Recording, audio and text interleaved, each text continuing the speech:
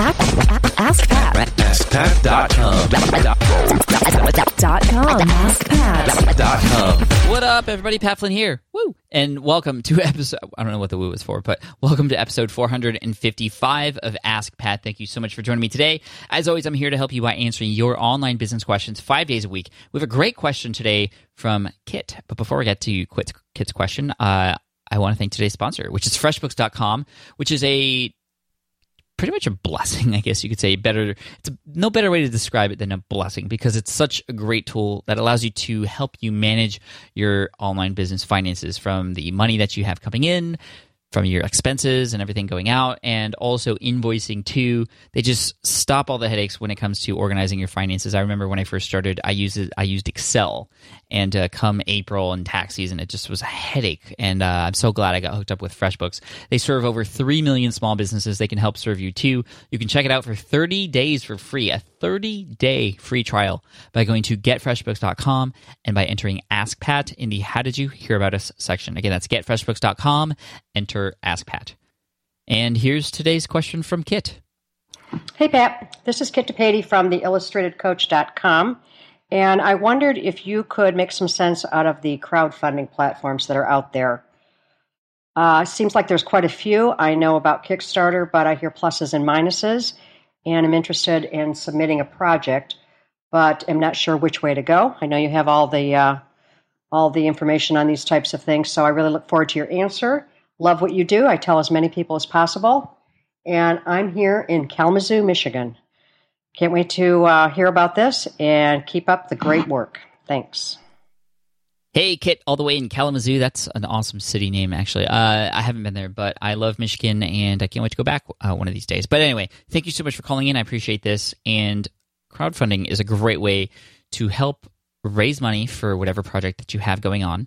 And it's also a great way to validate what you're doing, so that you can understand whether or not it's something people are interested in. If you don't get the funding required, then there's something up in terms of what your idea is or how you're promoting it. So in one way or another, you can then fix what's going on or change your idea. And then once you get people who are buying into your idea through these crowdfunding platforms, then you have an understanding that this is the direction you need to go.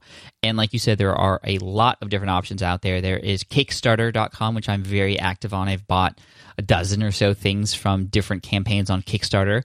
Indiegogo is another one as well. There's GoFundMe and a number of other ones too. Now, I know for a fact that Kickstarter, you have to raise all of the money that you say you want to raise in order to get access to that money. And I'll talk more about some of the ins and outs of these different platforms in a little bit. And that's kind of that could be a pro, but that could also be a con, because it will help motivate you to make sure that you get fully funded, and it helps motivate people who are following along, who have either donated or have yet to donate, to really want to make sure that you get across that mark and you can earn a lot more money too that way. There is also Indiegogo's platform, which is the opposite, where it doesn't matter how much you raise, you get to keep that money. Now, each of these platforms, and including GoFundMe, they take a percentage of the total pledge or the total amount that has been raised. So keep that in mind, because that's potentially a large chunk of change, but that's how they make their money. And the benefit for all of these is that it is crowd funded, which means there's a crowd there. There are people who are sharing these things with each other. It's a lot more opportunity for some, and depending on the product, than just launching a product on your own brand new website and having nobody there and nobody even having a way of discovering you unless you go out there and market it yourself. On these platforms, especially Kickstarter, certain things can happen. For example, you could get featured as a staff pick. You could become one of the popular ones that is making a lot of movement, in which case you would get a lot more exposure and have more people come across your project too. Kickstarter and Indiegogo, I know, are looked at a lot, and people are trying to always discover new things there too.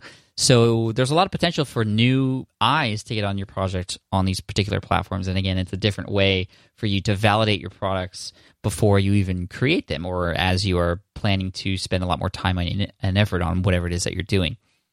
Now, the drawback behind doing things like this, especially on Kickstarter, where the pledge prizes are very much a thing that people look forward to, I've heard a lot of people who have started campaigns on Kickstarter say that they started it thinking it was going to be about their product, when then it just became a manufacturing process for all of their prizes for the people who have pledged different amounts.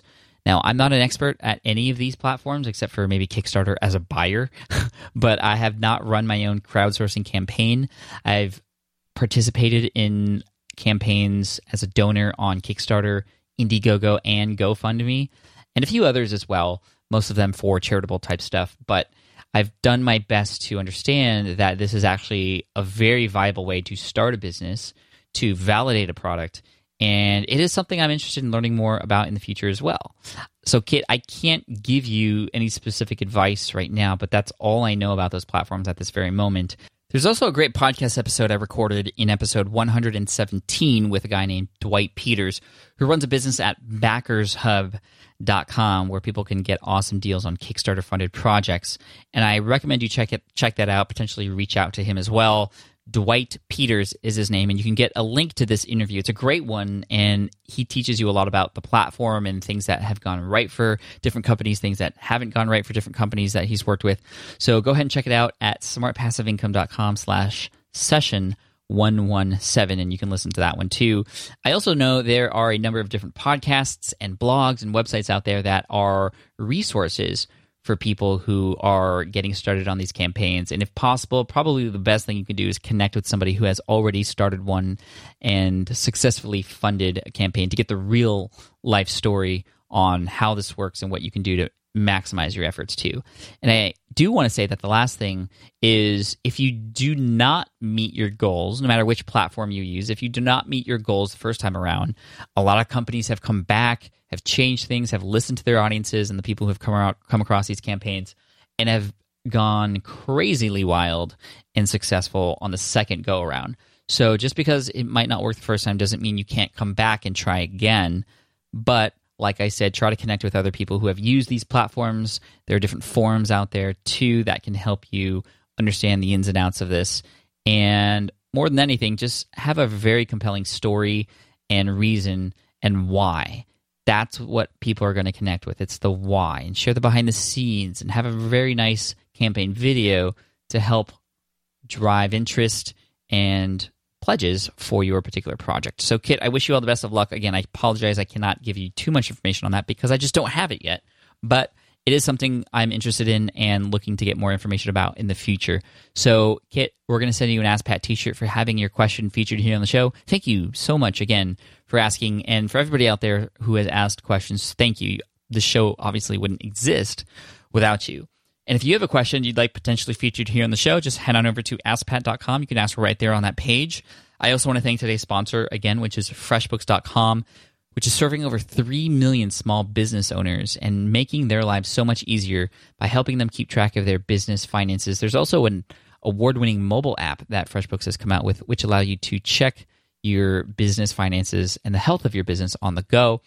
You can check it out for 30 days for free and see if it's right for you by going to getfreshbooks.com and by entering Ask Pat in the How Did You Hear About Us section. Again, that's getfreshbooks.com, enter Ask Pat.